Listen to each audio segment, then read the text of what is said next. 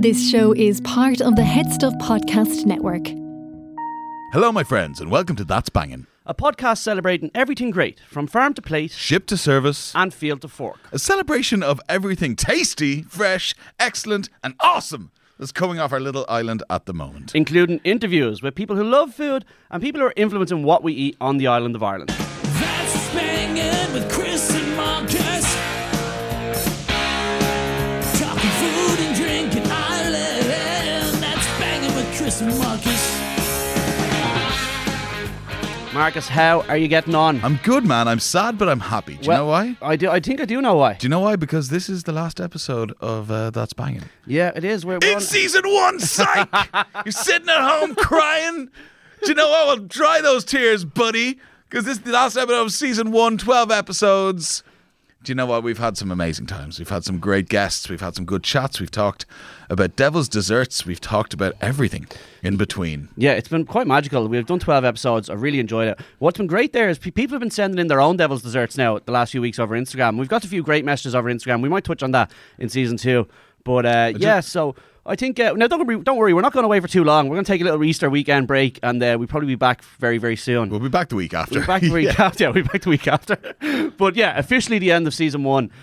Marcus, exciting stuff going on there at the moment with yourself. There's some good bits going on. Before we touch on that, we've eaten well this week. Always. We've been treating ourselves as the gluttons we are. Absolutely. I was actually floating around D8 there, Clanbrassil Street, kind of around that area, the Black Pits there on Saturday. Great vibe down at Hen's Teeth. A lot happening there. Hen's Teeth. Shout out to the Hen's Teeth crew. What they've built in that little corner of the Tenters. Oh, it's fantastic. I went incredible. down, and also like one thing I'd seen the menus for Hen's Teeth over the years, but never actually went in and ate something.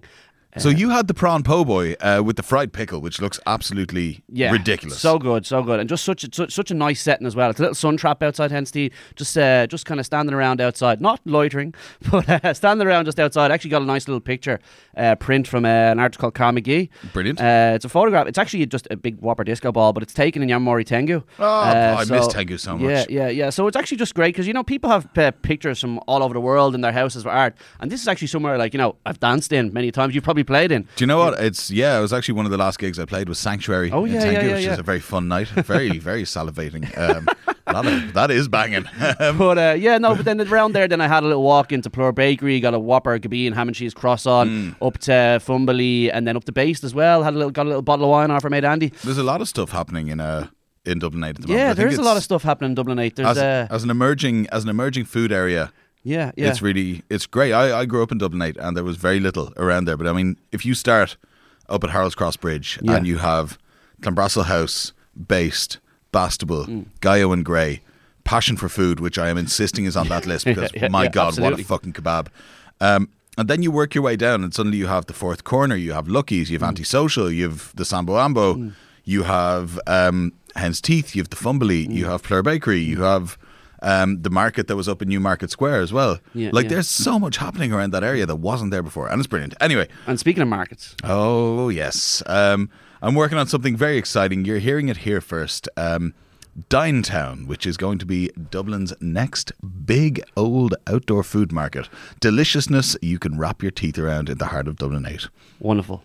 Is that it? We'll cut it there. We won't say anything much more. Listen, for now. I'm not going to say too much more, but just keep an eye on my Instagram at Marcus O'Lara or Dinetown Dublin, or the Sambo Ambo. Just any of those accounts, and you will see kind of some really exciting things that are happening.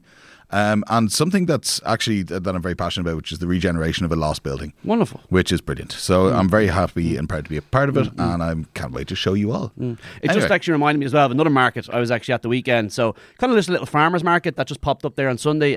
So the Wren's Nest pub down in the Strawberry Beds, so it'd be just beside the Straw Hall and those Goat's Gruff. And just on from there. But so obviously they're closed up. It's a beautiful setting. Like down there, it's so peaceful. Like if I was to probably build a house anywhere in Dublin, I'd love to build one down there because you're on the River Liffey. It's just amazing. But they just had, I think they have the Taco Man down there. Well, I was there. I know they have. They have the Taco Man down there, and they have just like nice coffees. And there was a girl doing some cakes. I think it was Magnolia Road Bakery or something like that. And then just someone doing Whopper fruit and veg from, which I actually got a few Whopper aubergines from. Yeah, I actually saw this on your Instagram. I was going to ask you. Yeah, so I actually I was done a bit of cooking. I'd done the aubergines, roasted them, lots of salt and pepper, lots of olive oil, and then sauteed up some nice shiitakes and Okay. used a white miso sauce then on top of the shiitakes and the aubergines to create this, ultimate umami kind of deliciousness inspired by, a very kind of famous shiitake miso butter from one of our favorite restaurants. Truly one of our favorite restaurants. And this is, in case you can't tell, this is us segueing onto this week's guest, unless you think we're just waxing Talking lyrical. shite. Yeah, talking shite. Do you know what? This is actually, our guest this week is the one and only Niall Davidson of Alta. And honestly, I remember I was at the first friends and family dinner in Alta with Arvine and Billy Scurry. I remember that. Yeah. And God, I that seems remember- like a lifetime ago now. and I remember, but just that sourdough scooping into that shiitake and miso butter, like honestly, first bite of a meal, holy shit, like just wallop you in the face. So, Niall, you're very welcome to That's Banging. Well, thank you very much for having me, and I'm honoured that I am here for the last of the first season. Listen, man, you are- quite an. A beautiful ending to another beginning. If this is the tasting menu, you are our petit four. Oh well, there we go. I'll take that. How are you doing, dude? I'm doing pretty good. Yeah? Could be, pretty good actually. Yeah? Could be a lot. Could be a lot worse than what the hell is going on at the moment. But things are busy. We're cooking food. We're just kind of keeping our head down, cracking on, and so it could be a lot. So let's talk about that. The last few weeks, you've had the explosion of Alta Bakery. It's people are queuing down the street on a Saturday morning. They're down Satanta Place down South Frederick Street, around the corner from 9 a.m. basically. Honestly, it's like there's mosh pits for donuts. It's like, it kind of came out of. It's just like we've been doing the box. We've been closed for a year now, and it's when we opened up Alta back in 2019, we closed quite shortly after opening it, and did the boxes. The boxes have been great. It's just have to change, have to evolve, have to adapt, and then the bakery just kind of came out of like Saturdays in town, like trying to just get energy back into the space, just kind of just get people back, trying to eke out the tiniest bit of normality within nothingness, you know what I mean? And then so that's how it kind of started. That was the idea, thought process. We're planning on doing some evening time stuff too soon, but like just the bakery morning time Saturdays was the kind of first step, and really it just kind of went a bit mental. You know what I mean? I didn't really expect it at all to like. Something that I think is wild is that the fact that like people, especially in Dublin and Irish people, we just love a queue.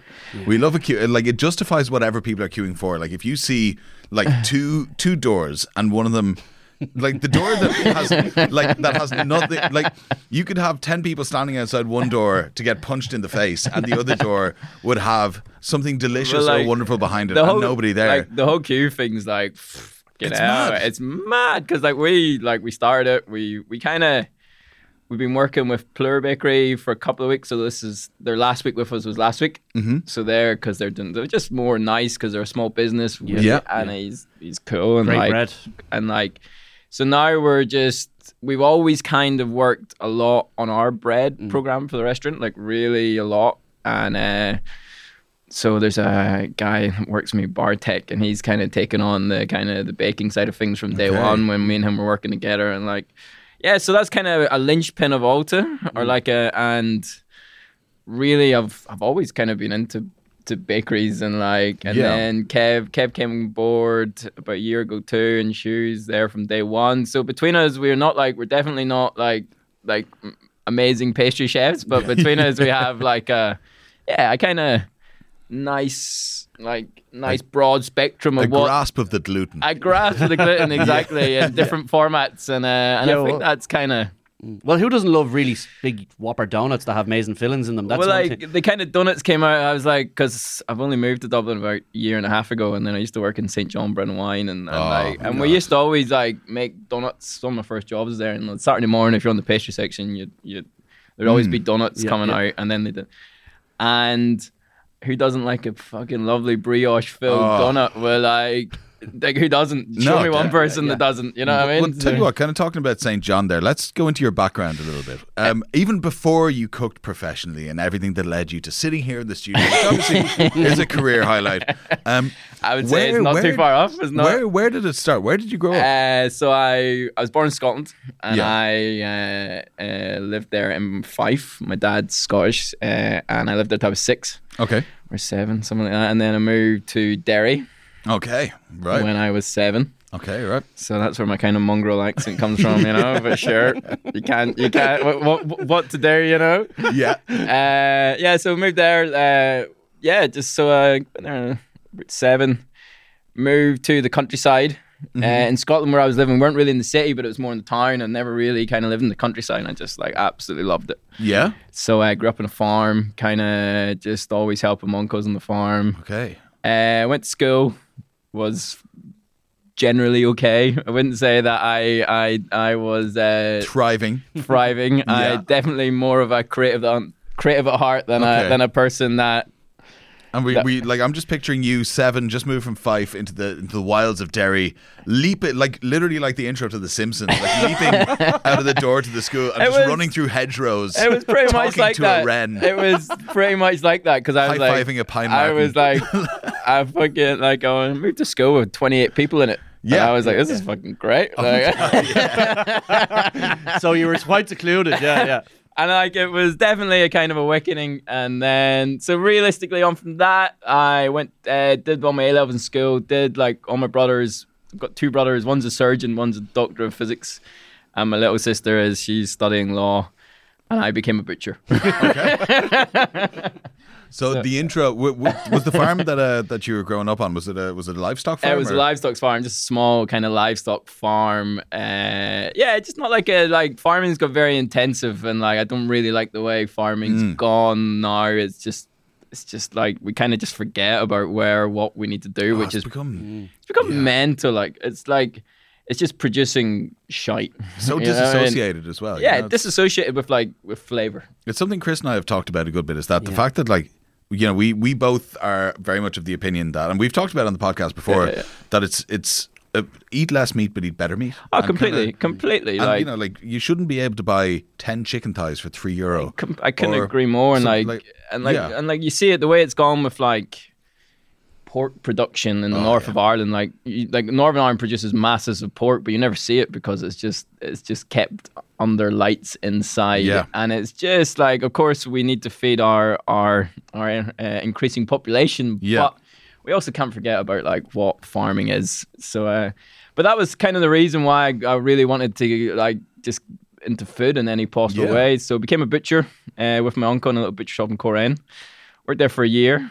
After 1 year of mincing and making sausages, I was like, you know what? I think it's there must be. I'm not saying that in a disrespectful way because working there for a year was amazing. It was like it was my first job and it was in food and I was working with something that I wanted to do. But I kind of wanted to move on and see how far could I learn about butchery. Okay. The creative embers were burning. Kind of like that too. So then I did a few weeks, or actually a few months in Italy, in Piemonte, what a working place. how to like seam butcher, and they had it's amazing. Yeah, incredible, like incredible, fucking part of that. incredible. At like 19 to get the opportunity to work there. Also, incredible culture of beef.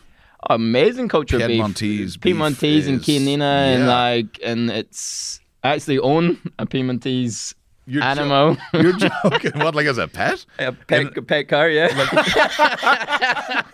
There's no shit. I own a pet car. You have your own Piedmontese. I have my own Piemontese car in What? leash. And, Do you visit it often? I do actually once. No, because it's called Enya. You have a Piedmontese cow called Enya in leash. Oh my god, It's That is true. It's like, that's no bullshit. And it's fucking, I got it when I was 19 when I came back from Italy. And I was like, I want one of these cars. So I went on the old Farmer's Journal, saw who was selling them. I bought one. And now it's still alive. And it's Just grazing. It's just grazing. Just That is fucking best looked after cow in Ireland. that is absolutely incredible. Enya the cow just roaming around leash. It's called Blackwater Enya, is its full name, Blackwater, and it's full-bred Piemontese, and it's about 18 years old. Not 18. I got it when I was about 16 years old. Yeah. Beautiful. And it's still alive, and it's on my cousin's farm in Leash, just hanging out, Wow. just having the crack, fucking. Well, question. One thing the Piedmontese do very well as well is the eating of retired dairy animals. Yeah, well, if I'm honest, it's something that's always massively interested me. What, looking at your cow going one day? Whenever Look I think at of me, this, Blackwater, Enya. all I think about is the fatter Ted and my lovely horse, but it's my lovely cow. Yeah. No, well, I'm not saying about Enya. Definitely, that would bring tears to my eye. Okay. But I think the whole retired dairy animal is just another definite way of getting the most out of an animal in every Absolutely. possible way, and it's something that's kind of started off here a bit. But so back to my life story. And so I bought the car, Left Italy. left in Leash, then moved to London. So moved Yeah. to London as a butcher. I moved to London, worked for a butcher called Jack O'Shea's, who's no longer there in London anymore, but worked in the Selfridge Food Hall for a year. Okay. And it was kind of a random one. I phoned them up. This old English butcher called Paul Gretorix picked the phone up, and I was like, I'm looking for a job, and he was like, yeah, it's done. Selfridges. Done. Yeah. So I jumped on the plane next week, started working. Right. And that was really, and then really when I was working there, it was, it's like that's how I kind of got to know chefs, got to know we were supplying to the River Cafe. I never I remember something quite distinctly. I had a good friend called another Niall, and he was working at the River Cafe. Yeah. And they were buying some stuff from the butchers, and I never heard of the River Cafe or what it was. So I was 21 in London, and the River Cafe phones up, and I'm like, Yeah. They were like, could you come down? And we'd sent them in loins of rosé veal, Okay. Right. and they were like, could you come down and show us how to butcher them? Oh. So I was like, yeah, no worries, I'll come down after lunch and show you. So I was Not expecting, knowing what you were walking into. I was expecting to walk into a cafe by the river, you know what I mean? And then there's these I'm like, what the hell is this? There was groups of 20 chefs watching me butcher bloody T-bones of veal. And I was like, oh God, this is pretty cool. This is kind of this. Might want to learn about what this is. And then, so that was, and then so after 1 year in the butcher shop, I decided I want to be a chef. That kind of moment came when I was sitting on table 21 in St. John, and St. John Bread and Wine, actually, because I did a stage at St. John and I enjoyed it, but there's a breakfast chef job came up at St. John Bread and Wine. Okay. So ultimately took that, and actually the reason why I took that, I was sitting on table 21, I was having lunch, and I had new season garlic soup with snails and back fat, and I was like, fucking hell, that's pretty good. So That's pretty good, an understatement. I wouldn't mind learning how to make this one, Yeah. So I took a job as a breakfast chef, pretty much half my salary, but I just wanted to just get stuck in. Yeah. And then just kind of worked through there, and that was the kind of starting point. I'd done a few bits before that. My friend Fred Smith, he was at a gastro pub called Admiral Codrington, so I'd done my days off, I'd went in there. Okay. Just to kind of Learning the trade. a So bit. you jumped in hard, really. I You kind of went, well, I think you got to. Yeah, of course. Just when I was I think if you're not, the moment that you're not kind of out of your comfort zone a little bit is the moment that you kind of stop doing what you want to do. I think somewhere like St. John as well. I mean, we've talked about it on the podcast before. Fergus Henderson is the goat. He's it's a definite eye opener for massive inspiration. You know what I mean? And the way of life, the way that their culture in that restaurant too. It's whether you like the food or not. Yeah. The culture of the working week. You know what I mean? And people go there and maybe stay there for 10 years and don't leave. And that's testament to the actual people behind it. You know what I mean? So. It's actually, we've talked about the Devil's Dessert a lot on this, and we'll get to that later. Yeah. But genuinely, I think my like death row meal would be St. John or Black Axe. One or the other. Well, Lee Tiernan was the man who gave me a job as a breakfast chef. Really? So he was head at the time that you were. He was head. He had just taken over from James Lowe. He went on to open Lyos, and he had taken over. And like working with Lee was like we still have a WhatsApp group, believe it or not, of all the people that worked together at St. John. No way. Like 10 years ago, and it's good crack. You know what I mean? So there was a definite connection there. And then really I worked there for a year and a bit, and like ultimately I'm a very bad employee.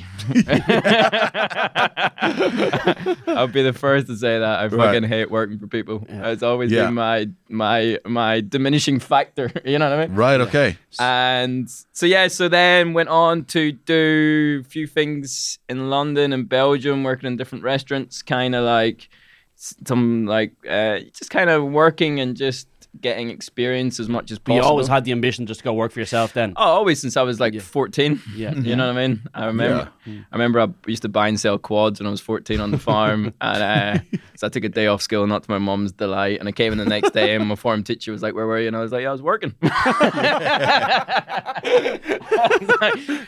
think we're doing well at home, you know. But I love the way the Derry accent dropped there as well, just for working. I'm working. So then after a few years in London, I just like was working in sort of 3 or 4 restaurants. Worked a place in Wolf in Belgium. Was working Nuno Mendes in Chilm Firehouse. Was working with a guy called Brad McDonald, who's in a few projects there. Then I wanted to open up a restaurant in London. Yeah. So opened up a restaurant called Nulla. Yeah. Which was fucking went to shit a bit, but you know, it happens. But do you know, I remember it because at that time where you had this kind of emerging new school of London cuisine where you had like the likes of Kiln, Smoking Goat, Lyle's, like all these kind of like, you know, restaurants that are now like the Noodle was like, it was mentioned in all. Because it was just ultimately there's a few factors for its failure, and a lot of them come down to, like, from my side of things, a lot of them come down to probably the wrong business partners for me. A lot of them come down to the site.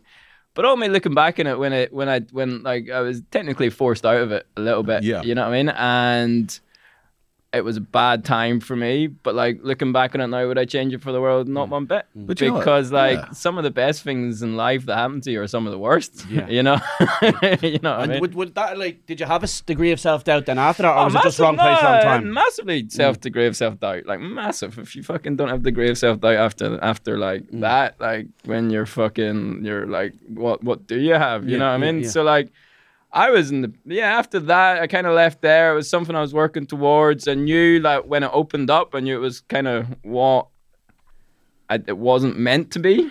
But you're signing, it's like the whole quote, you're so far in that you can't really go on or come back out. You gotta, and like, it didn't really work out. Like, had a few team members that didn't really work out for me there as well. And like, but it's all experience, isn't it? You know what I mean? But that's it, you know, and I think that's something that's really, really important to remember, and especially if you are a young chef listening to this podcast.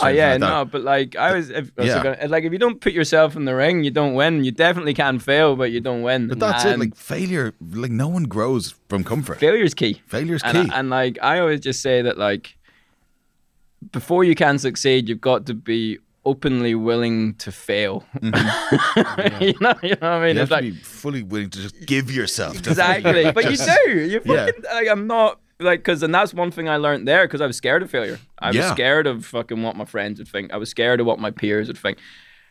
And like, and it happened. Didn't want it to happen, but it happened. And I am so much more the better for it happening 3 to 4 years later than at the time. So and it kind of, like, it was a bit shit after spending 10 years in London to have that as my last kind of hooray in London. Not saying that there might not be another hooray in London at some point in the future, but at that point in time, like, and then I just, like, so did that give you the push then that you kind of wanted to move back to Ireland, or so I suppose then after that, then, you know, it wasn't too far down the road before. No, it wasn't that. So what? Yeah, like, so I suppose when did you meet Hugh Higgins then, or did you already know him from before? So how Alta came about was there's a guy called Peng Lo who has a group of restaurants based in Singapore and Sydney. Yeah. And I know him really well. I did a dinner there in Singapore like a few years ago, and he was always kind of in contact. And then he had a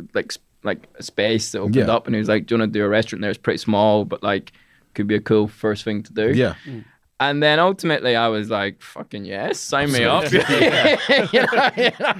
Just fucking sign me up, you know? Yeah. And then, Mr. Higgins, this is quite a funny story actually. So the space was there.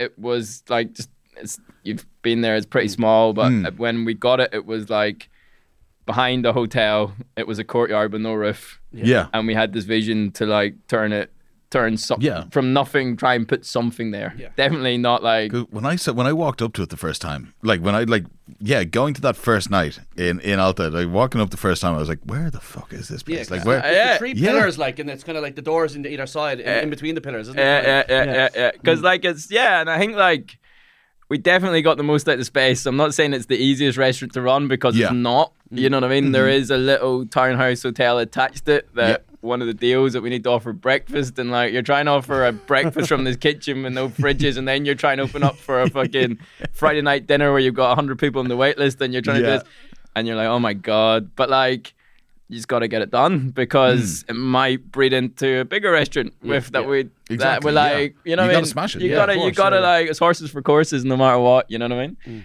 So then so I got the space, hadn't got a name, but I knew like, I wanted like, I'm not a head chef. Yeah. I'm not saying that I couldn't be a head chef. I'm just saying I don't really want to be a head chef. Okay. You know what I mean? I am and I knew like whenever you do anything, you need good people. Yeah. Good partners. Hospitality is built on teams. Yeah. You know what I mean? It's Absolutely. not built upon one person. It's built upon like the whole fucking team. So then chat to my mate in London, and I was like, do you know any chefs in Dublin? Got this project coming up that might kind of get the vibe. Now that time, I think we want to do a bit more kind of proper restaurant. Well, that's what saying not proper. I'm not saying Alta's not a proper restaurant, but we wanted to do a bit more of a nice like open kitchen kind of vibes. And then so I was over at my cousin's. Got a cousin here called Neil Mulhern, and he's like, I was over him at Bua. We know Neil really well. Yeah, that's a small world. So Neil's my first cousin, and we got. I've seen he got a few donuts today. Actually, I was like, it's all clicking in my head now. He got sent a box of donuts today. I was like, how did he get sent a box of donuts? Mate, blood, mate. Blood runs thicker than custard. Blood runs thicker than blood orange. Come here, here's a fun little fact about the blood is thicker than water saying. Did you know that the full saying is actually the blood of the womb is thicker than the water of the womb is thicker than the blood of the covenant, which is actually the reverse of the blood is thicker What than does water. that actually mean? It means The water of the womb is thicker than the blood of the covenant. the water of the womb is thinner than the blood of the covenant, which basically means that Family's more than anything. that the people who you fight with and the people who you're in a covenant with are your actual family. So whenever someone's like blood is thicker than water, I'm like, fucking is.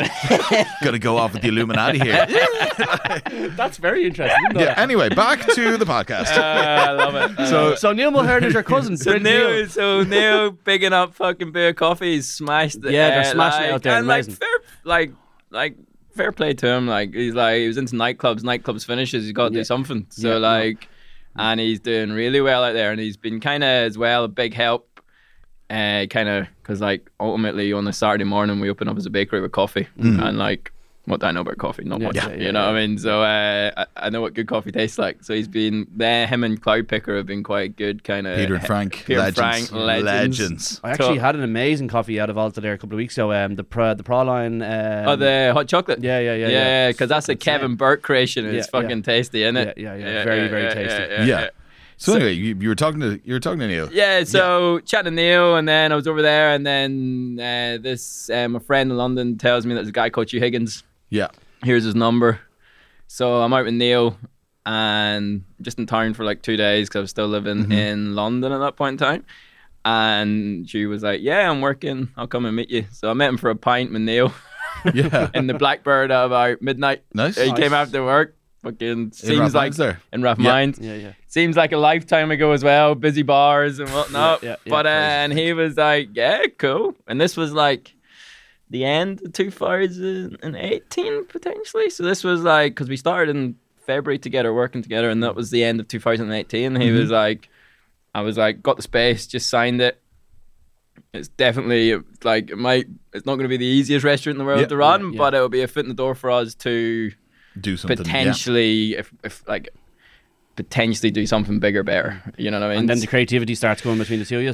Yeah, so ultimately then we started working together in February of 2019. We took on a little test kitchen in Terranure in the top floor of the Eagle. Do you know the Yeah. pub? No way. Right. And yeah, like it was definitely fun. The whole place with about an inch of grease on it. So, but it was like, it wasn't for that, we were a bit screwed because, like, you know, before you open up a restaurant, like, it's not like, it is about the build, it's about design, it's about how it feels, but your kind of food on the plate's got to be pretty Of good. course. And then, so we put a lot of effort there into loads of fermentations. Definitely something that Hugh loves. Definitely something that, like, is a very big interest for me. Loads of make it, like, because when we started Alto, we kind of didn't want to go in with, we've kind of now moving a bit more towards set menus. Yeah. Mainly because in such a small space without a bar, it's kind of hard to make it a business. You know what I mean? Doing like, but like when we started, we kind of wanted to go in as just a really super tasty small plates, kind of casual, fun place. And a big part of that was just we want to make as many flavors as possible Yeah. ourselves. Or make our larder from soy sauces to misos to vinegars to like boshi powders to like, and just kind of do the plates of food quite simple. You know what I mean? Just kind of approachable food. And that was kind of where we set our stall. And hopefully that's where we kind of, where it's gone and where it's been a like perceived It's as. something that's really always struck me about your flavors and the way that your dishes are built in Alta. And this is something that I'm surprised more restaurants in Ireland haven't jumped on. It's the fact that like you have created all of your own. Well, it's kind of an emerging trend, the fermentation side of things. But it's like you have a pantry of ingredients that are yours that don't exist anywhere else. Yeah, and it's key because you can like ultimately for me when you make food, like when you compose a plate of food, you kind of think about all the different textures, elements, crunches, salinities, whatever. But at the same time, I don't want to be thinking about that with ingredients that I'm buying off a shelf from someone else. I want to be thinking about that from misos that we made, from like different textures of stuff, different like, and like we really want to like using Irish ingredients and Alta is quite a big thing for me because, and like, but using them in a way where it's just not like, here's our list of suppliers.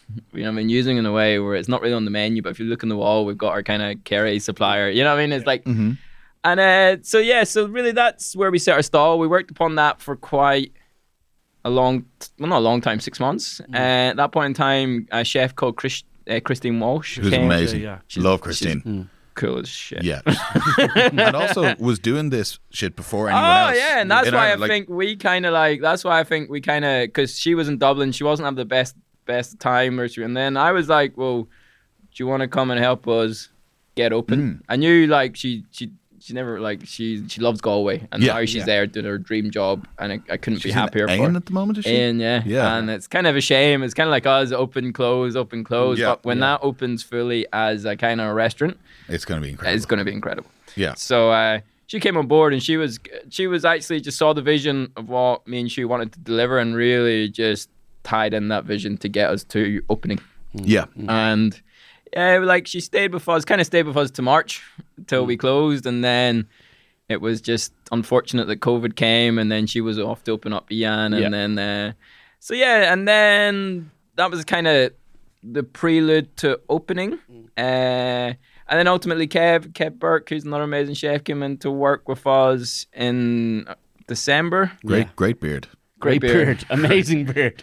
and kind of like, it was like, I'm not gonna lie, the first 4 months to 6 months of opening up any restaurants are like fucking tough. You know what I mean? It's like you gotta be ready just for anything. And like when I like, and Not saying that we closed when we closed was a nice kind of breather, but there was a little bit of like, because the week before we closed was like our busiest week ever. You know, when we had our busiest Friday, we had our busiest Saturday, we were like 100 people on the wait list to get a table. And I was like, what the fuck is going on? You know, and I did not expect anywhere near that amount of like, you know what I mean, that amount of kind of to happen. And yeah, so then we closed, and then when we closed it was like, oh fuck, now what do we do? Well, just before we lead into that, I just want to tell our listeners a little bit about Headstuff Plus. So obviously we're available from everywhere you'd normally get your podcasts, and of course Headstuff Podcasts. We're part of the Headstuff Podcast Network, and if you'd like to support us and the other podcasts on the network, you can now through Headstuff Plus.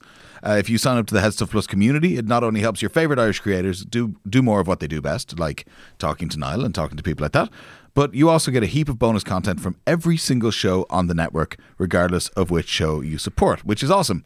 Also want to tell you about another great Headstuff podcast by a really good friend of mine, Emma Jane Purcell. It's called Fail Harder. On Fail Harder, Emma Jane talks to people at the top of their game about failure, much like we talked to you about. Like she's had guests like Paul Mescal and myself. So it's an absolute. Just put myself in there. Is this the next one, or Fail Harder is an absolutely brilliant podcast. It's worth listening to, especially if you want to learn how people who you might consider at the top of their very games got there, and the series of little failures and successes brought them from point A to point B. So, this is the trailer. Hello, I'm Emma Jane from Fail Harder, the podcast that chats to people at the top of their game about failure, from their first memory of failure to how they cope with it now. I have some unbelievable guests on the show like Paul Mescal, James Kavanagh, Georgina Campbell, the list just goes on. And of course, we'd be mad to take failure too seriously, so every week I have 20 questions in front of me, numbered at random. Most are straightforward, however some are a little more unconventional, and in the spirit of failure, my guest can pick the numbers. They might not like the results, but life's not fair, and neither is my podcast. So Niall, just to kind of touch on Alta again. So the concept of it, you have the big table in the middle. For people that haven't been to Alta before, you have the big table in the middle. The full name is Alta Wine Bar, so there's a big focus on wine, and then it's the big it's the tasty plates, like you said. I suppose I kind of read something about you before when you said when you first opened, it wasn't in your mind the Michelin Guide or anything like that. But I suppose now with yourself, you, Christine Walsh, Kev, Ian Fitzpatrick, all these people have great pedigree from other restaurants before. Is it something like, in the future? It's like to be a Michelin starred chef is like maybe the biggest achievement you'll ever have as a professional chef. Definitely. Like it's nothing that like I'm not going to say I don't want a Michelin star. Of course I want fucking a Michelin star. I want 10 of them.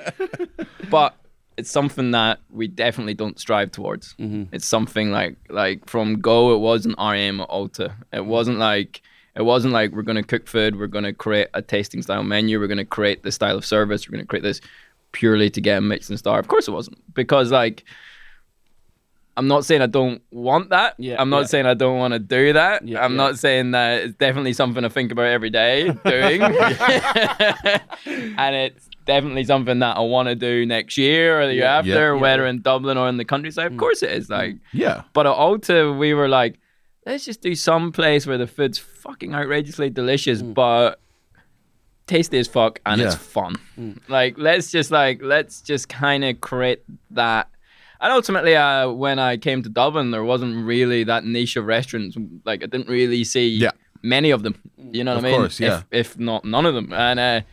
And ultimately, they're my style of restaurants, and they're the style of restaurants that I like to create. Their style of like and fun, casual, extreme, high quality. Exactly, definitely, and family style as well. Yeah, because and I think they're city restaurants. Yeah, if I'm honest, I think there are places that like you can pop into a Monday night with your mates, but also go there with 6 of your family on like at the weekends, and and that was just hand on heart. That was just the vision. And ultimately when we started doing that, and then it's kind of hard because you kind of want to do that vision, but then you end up trying to create casual looking food, and then you're like, no, but we know that we can do this better and play this nicer and do this. And then it kind of like where we're at now with Alta is that we just do a set menu.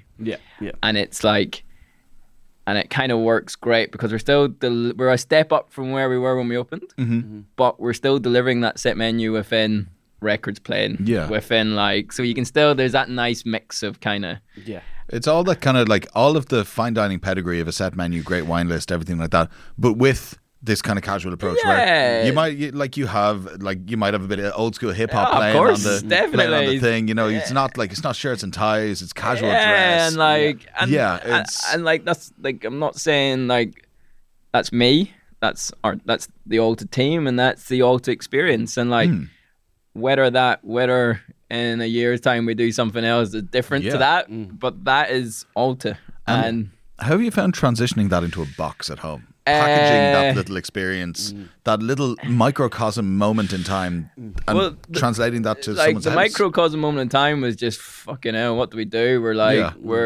we're like, we owe 100 grand. We just opened up. Yeah. We're like, our cash flow is non-existent. Like, fucking hell. If we close now, we might not reopen. You know, technically.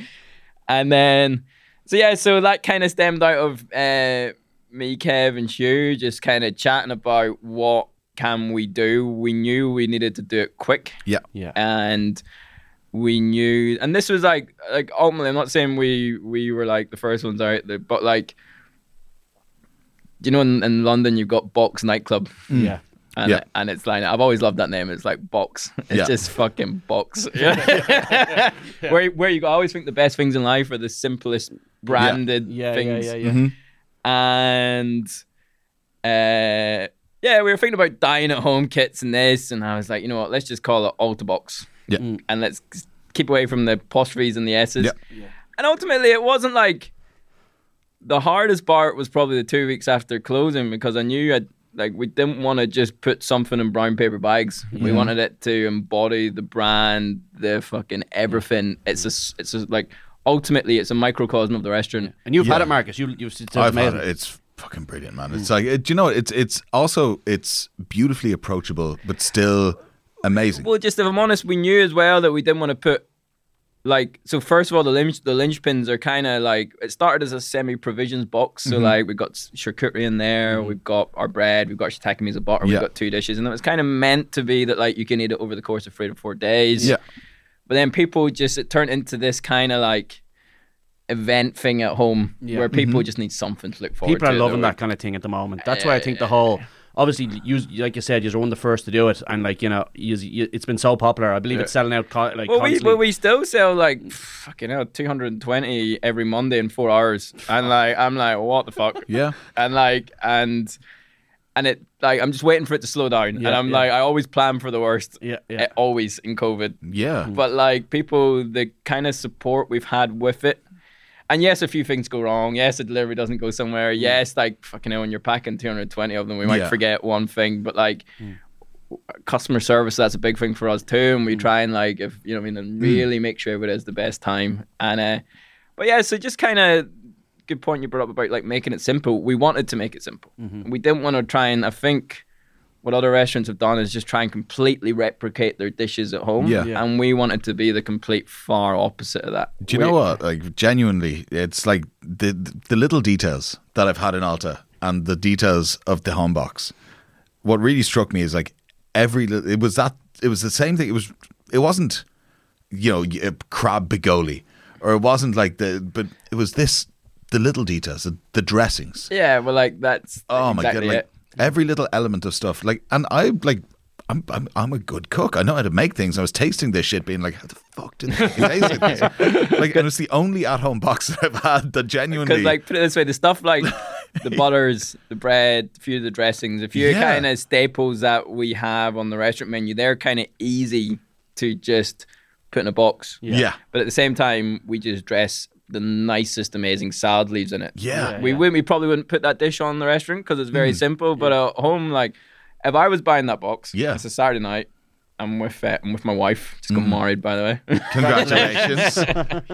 I just want it simple. I want delicious food. I don't have to fucking wash up loads of bloody pans after it. Yeah. I want to read an A4 piece of paper, and I want to have a few glasses of wine and just like have as similar restaurant experience without too much fuss. And that's kind of where we set our stall at the go.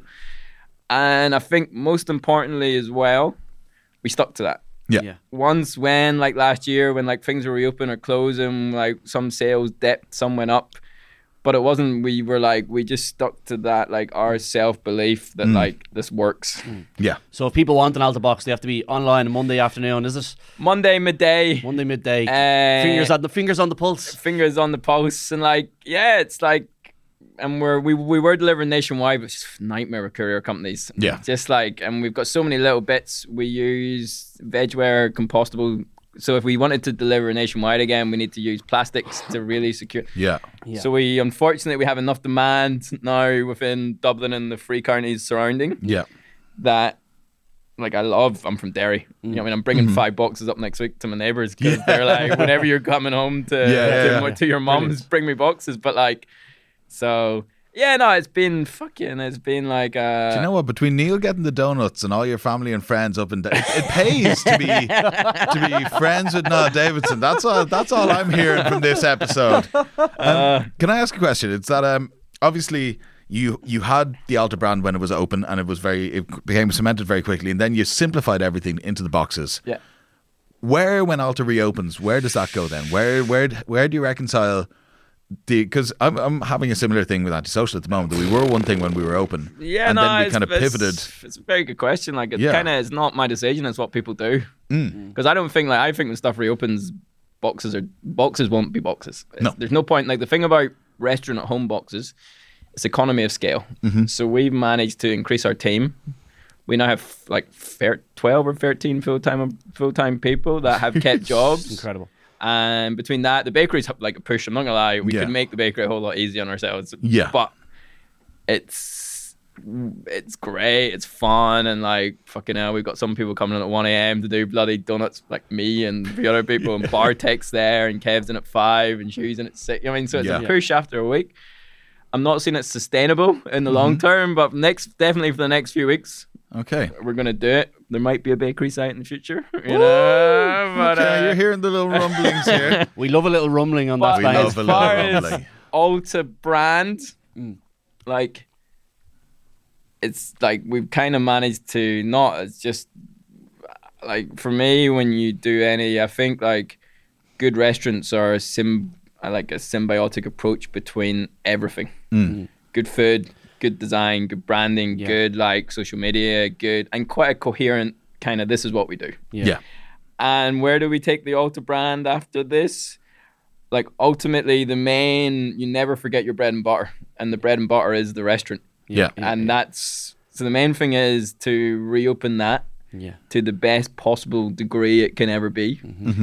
Ultimately, then, if like with the boxes, it is economies of scale. Once you start doing less than 200 or less than 150 or less than 100, it just gets a bit messy between like team members and who does what and like this. So like, I think our next pivot is to just pivot back on the main street, back on the pavement. Give people Right. experiences of what they want, and like, because they'll be gagging to go out. I'm gagging to go out. Oh, we're Everybody's both gagging gagging to go out. And like, I can't wait to get back to Alta. We've talked about Alta extensively. Like it could be like it could be my favorite restaurant in the country. Like, I love it. I've been twice on my own. yeah, I know. If you go somewhere twice on your own, that's you're going to experience the restaurant. You don't want to be listening to anyone else. Yeah. And- I remember you came in and you had an early sitting. And you sat down by yourself and you were just like eating. I was like, fucking hell, respect that, man. Yeah, I've been in a bunch of. I think last time I was there was after a wine tasting, and it was with the guys from Go to Go. Down in the Oh, you're basement. down there. You're down there. Yeah, down there, and it was basically all the open bottles from the that's right. from the Findlater and Fian tasting, as far as I remember. Yeah. And we drank a lot of wine and ate a lot of amazing food. And yeah, somehow I ended up in that little room. I was afraid to move in case someone, hang on, you don't have a wine bar. What are you doing? What are you You doing should here? have started an alter ego. Fuck it. You should I actually think that. I think My that name would is happen. Gotigo. I think, yeah, my name's Gut, guys. But I actually think that the reason, like, basically, I helped them get the Bluetooth set up. Nice. And you were like, yeah, I'm in. No, I'm to fucking connect to a in. speaker, and then I just sat down at a table. And I think it was just too Bluetooth guy. They're just Bluetooth guy. Anyway, but my God. yeah, I'm really looking forward. Yeah, and Maybe is that in the private dining room downstairs? that's in Yeah. the private dining Yeah, I room haven't been downstairs. down there. So how many does that fit? So that fits. Oh God, like what does that fit? It can fit 12, Can fit 12. which is kind of like it's a nice little room. We designed it differently. It's a bit dark. It's got It's got clip speakers you can just plug in, and like it's got sound insulation, so you can kind of do what you want. Because I'm just thinking now, like all the birthdays that have been missed and everything else. I'm thinking that could be a nice little dining room there for, no, for, it's for a little like- party when you're allowed to have 12 people in a room. Yeah, and like we just like if you take it on the late sitting from like 8 p.m. you have it till 12. Brilliant. So like it's Which You like get fed and then you get to you get fed and, stick you, into and, the wine like, list. and you know yourself is like if you're with 10 of your mates Yeah. and you can have a space to like or even 6 of your family if you can Yeah. just have a space to kind of eat and then it's your space to do Yeah. whatever the hell you want with until midnight, half 12. That's such a cool little room. And it's yeah, I'm kind of happy with that little room. Yeah, It's it's a bit great of a- little room. Okay, so kind of this is first of all, I've really appreciated you coming on. It's been Yeah, brilliant, yeah, and yeah. we're kind of heading towards the end of the episode. So we have a couple of questions that we ask all our guests. Yeah. And yeah, so first of all, is there anything outside of everything you're doing in Ireland right now that's really that you're impressed by, or that you're excited by, or you think is kind of pushing in the right direction? That's a very good question. What am I impressed, excited by that is pushing in the right direction? A couple of things. Yeah. I think sustainable restaurants are massive. I think one of my very good friends, Matt Stone, is doing a thing in Melbourne. Yep. It's just like it's a full house that they're trying to produce everything that they eat from the house. Oh wow. In the Okay. city, and it's just like people need to. Of course, that's a very publicized scale, but like that trickles down into everybody. Yeah. Yeah. You know what I mean? If you do like, so that's very impressive from the point that like, just people just need to fucking think about where their food comes from. Yeah. Think about packaging. Think about this. And like, I'm the worst at it too sometimes. You know what I mean? I think like, but if you like I was, we have a little garden at my mum's. So yesterday I was up there and I was just planting out the seeds for the year. And like, there's so many kids out there that don't know that like a tomato comes from this tiniest little seed that It's like, magic. It's magic. And It is- like, at its rawest form, it is magic. so I think like that being publicized in a very fuck you way in the middle of a city saying it's doable Yeah. Yeah. is definitely something that, because like food production can go two ways. It can go either a bit more decentralized, localized to how it was, Yeah. Mm-hmm. or it can go intensive farming, and we all know what's the bad one and what's the so that would be one. The other thing is I'm just in awe of every single chef operator that has been laid off, that has changed, and that is making a living for themselves, whether it's doing bloody pies, Yeah. Yeah. whether Yeah. it's just like, and like, you know what I love about this fucking environment? No one gives a fuck right now. No. You're And the people that do give a fuck are the people that are still sitting at home worried about what people are going to think about them if they just make a pie or if they fucking do a donut or if they like, I love that. And I think that like every single one of those people that is doing that is massively, like, it's amazing. Yeah, we've Yeah. talked about the word adaptation, and it comes no more than anyone else with chefs. Like you said, people making pies, chefs at home that aren't in restaurants anymore. They're baking cookies. They're Exactly. just starting up businesses, doing all sorts of Just different things. like, It's brilliant. and not like there's a big like I think like chefs can be very ego driven and like this is an environment to wear your ego on your sleeve because like I just think that like looking around Ireland, looking at like people doing that is just real like inspiration for me, for everybody, just to keep trucking on, you know. Yeah, yeah. And it's like, and ultimately, like, there is loads of stuff. I can mention names and do this, but I think that kind of, like, it'll be interesting to see what happens after COVID. That keep Because- trucking attitude. I think that keep trucking attitude. I think a lot of people, even like yourself, realize that, like, restaurants don't need millions of investments in them anymore. They need to be good food on a plate with good service. And, like, and, like, that's kind of, and I think we've seen that from people just doing stuff. Okay. I think that, you're seeing the MVP. What can you do for the least? Exactly. What's the best you can do What's for the the least? best you can do for the least? I've got a friend, and he used to be head chef in a 2-star restaurant called Comi in San Francisco. Okay. And he's Peruvian, and he's fucking brilliant. I used to work for him in Belgium, and he's doing chicken dinners. Fucking amazing. Like, you just know that those chicken dinners They're are gonna going to be be something a little fucking Yeah. I saw it on his Instagram and I was like, fucking hell, mate. And he's there because you know what I mean? He's there and his support in America for chefs isn't great. And I'm not saying the government, they're definitely not doing a good job this lockdown, but they are supporting people in a way that like some countries aren't. You know what I mean? So, just people like that, really inspirational. Okay. You know? So we're talking about amazing restaurants and amazing chefs. If we get rid of COVID tomorrow, and you know everything's open back up, and you have a night off, where's your first night out? Where are you gagging to get to? Where are you going to have a pint? Where are you going to have some nice food? You know, where's your locals? Do you know what's a funny question about that? Is that I moved to Dublin. I now live in Wicklow, and I don't really like whenever I'm in Dublin, I'm working. So I don't really go out that much. Yeah. And when I do go out, it's just like pints and queues, or it's like after work. One of my biggest downfalls is that I don't eat in enough Irish restaurants. Okay. You know what I mean? And it's something that I really want to change. You know what I mean? It's something that so many amazing Irish restaurants now, from you look around from Ballydehob, Chestnut. Yeah. You look at Amadedi reopening. You look at Ian. That's going to be my first one. Or Ian, on my list. You've got Lignum that I've never eaten in that I really want to eat in. Galway, Cork. The West Coast. The West Coast. Do you want to hear a funny little story too? We used to deliver lots of boxes for Christmas. Yeah.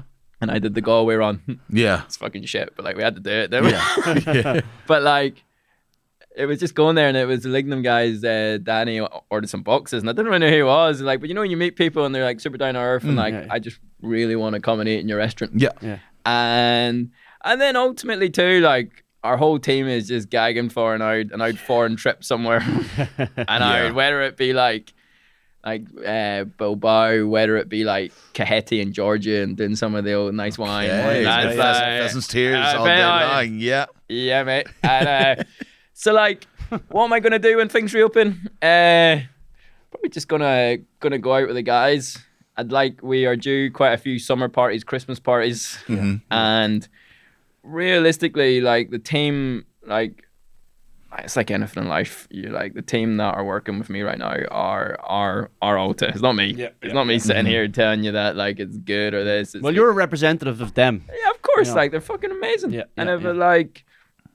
If it wasn't for those guys and girls cracking on, and just when I say, oh, we're gonna do this or we're gonna do that, and they're you're fucking mad,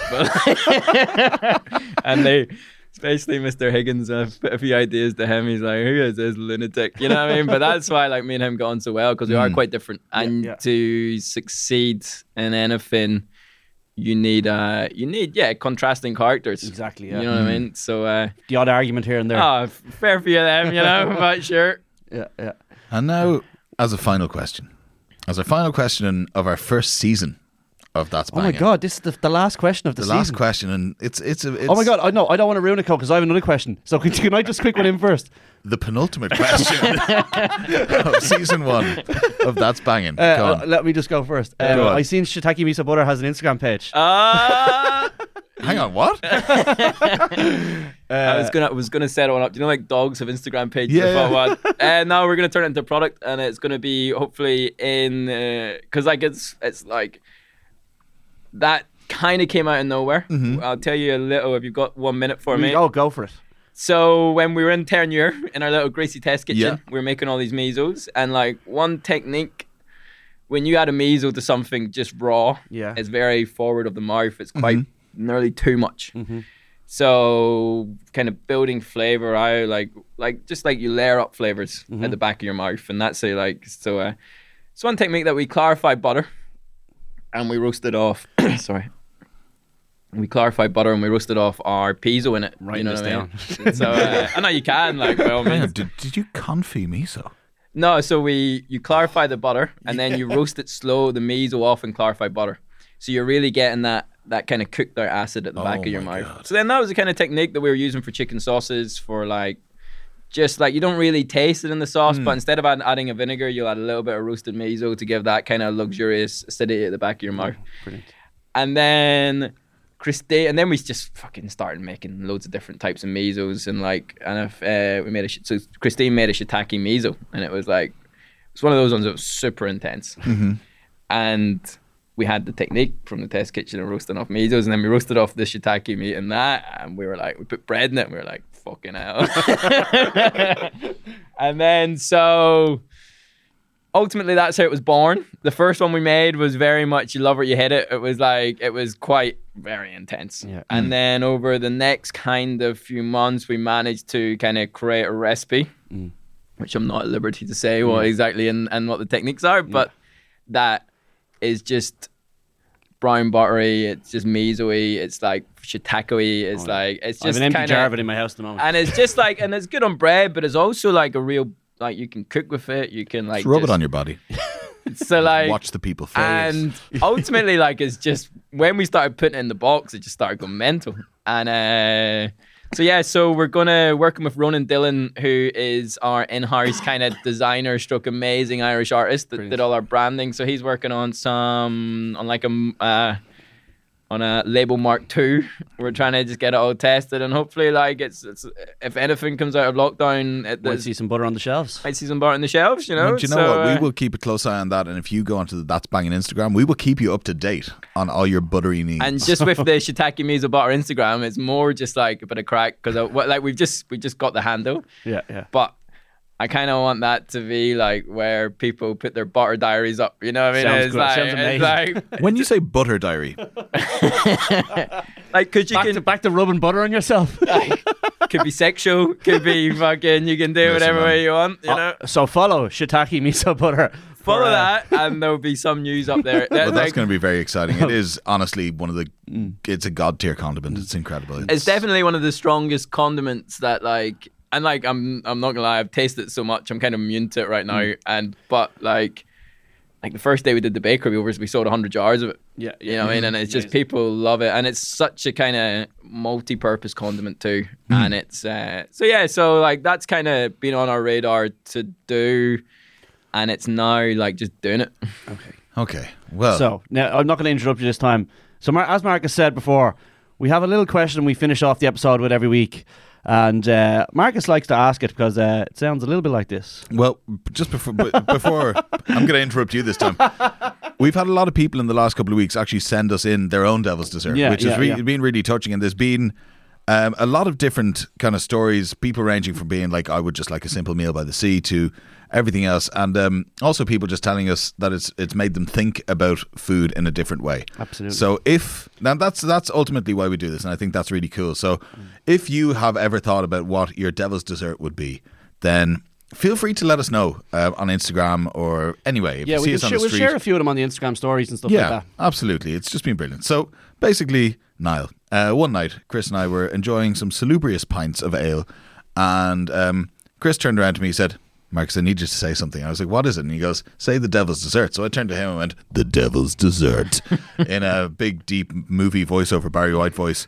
But this evolved into this idea of the devil's dessert, that if you walked out of Alta after making 1,000 sourdough donuts and the devil's just there on Setanta Place going, Niall, it was your time, buddy. But you know what? You fed a lot of people. You've made a lot of people happy. So as a bargaining chip, I'm giving you one last meal.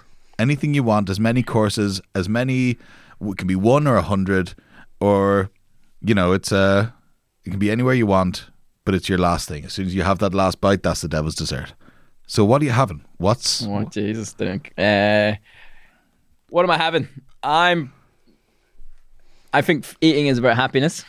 Mm-hmm. I think what you have in your plate is obviously what makes your restaurant's busy, but it's about your company. Mm-hmm. And one kind of meal that really strikes me with happiness is it was in Priorat in Spain, and it was some stupid person had paid me and two of my mates to go and cook them dinner on it. I was like, are you mad? But they loved it, Yeah. So they flew us out, and we were doing this dinner for and it was grand, and I was with friends. Matt Stone, he was there as well from Sydney. He'd done the one before, and it was Monday, it's our day off. We were only there ultimately we were cooking and having more of the crack, but we were cooking, and we found this little restaurant on a hilltop in Priorat that was when I was going to say man, that was woman by 3 older ladies, just like Amazing. and it was about 11 a.m. Went for breakfast. We had like pan con tomata. We had grilled rabbit. We had like just fucking simple food. But when you get it so original at source, not even in a market in Barcelona or Madrid, when you get it original at source in a restaurant that like, and like, not gonna lie, it was like, the food was good. But what makes me think of that time was just the kind of the happiness, the energy, the kind of like, and having this vehicle of food to like remember that. And then the crack bit was they have these prawns. Yeah. Do you know the prawns? So you come over and this dude pours fucking like. Oh, yeah.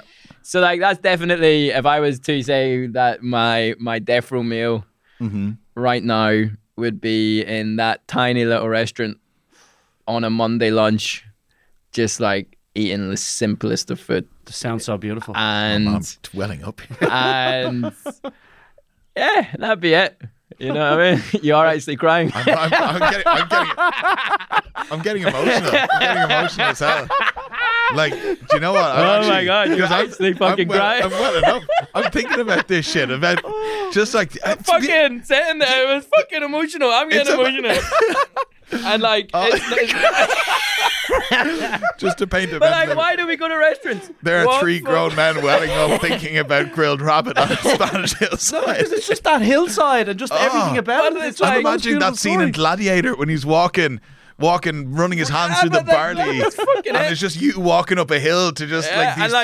And like, I'm not saying like about that, but when you think about restaurants, you think about what we do. They're definitely a waste of money.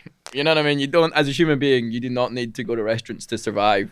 But it's the inner human inside you that wants that experience. Yeah. And that's the emotional side of eating.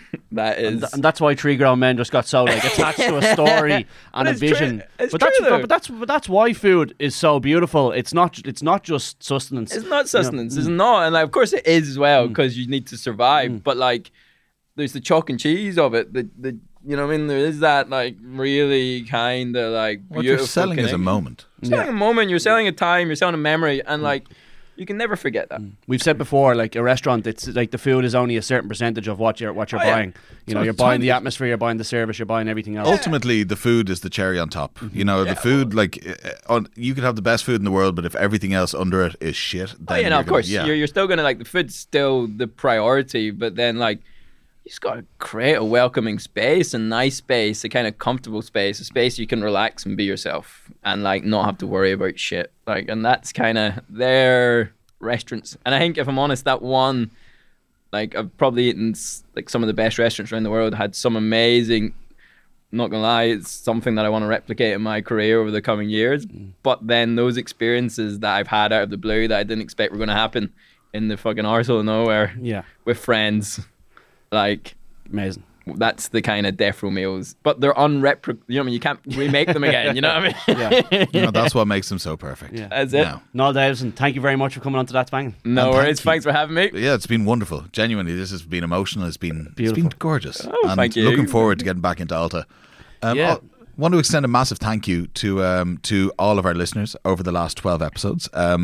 It's been a pleasure talking to you guys. We're going to take a week's break and then we're going to be back with season 2. With season 2 of That's Banging, another incredible 12 episodes lineup of guests. Also want to give a massive thank you to all the crew at Head Stuff who've been doing a wonderful job producing and promoting and just recording and just being wonderful to work with. Absolutely, I'll second that. The support has been amazing. We're loving your messages, the listeners, all the support on social media. It's been fantastic, and we can't wait to do more. Yeah, and hopefully, me and Marcus have talked about this a lot. Hopefully, when the restrictions are lifted and stuff, that we're going to get around the country and we're going to talk to people in Galway, in Cork. We're going to get some videos done, and we'll cook with people and do some other stuff. And it'll also, be amazing. Big thank you to our 2 sponsors over the season. Brilliant. To Hop House 13 and to Mr. Tato. And to Mr. Tato. And Hop Absolutely. Who doesn't like Mr. To be Tato? honest, a marriage made in heaven between the 2 of them. Crisps and pints, give me. On that note, I would like to say, Niall Davidson is Alta Boxing. And we're that's banging. This show is part of the Head Stuff Podcast Network, a hub for the creative and the curious. Shows are produced in association with Head Stuff and the Podcast Studios Dublin. Find out more or become a member at headstuffpodcasts.com.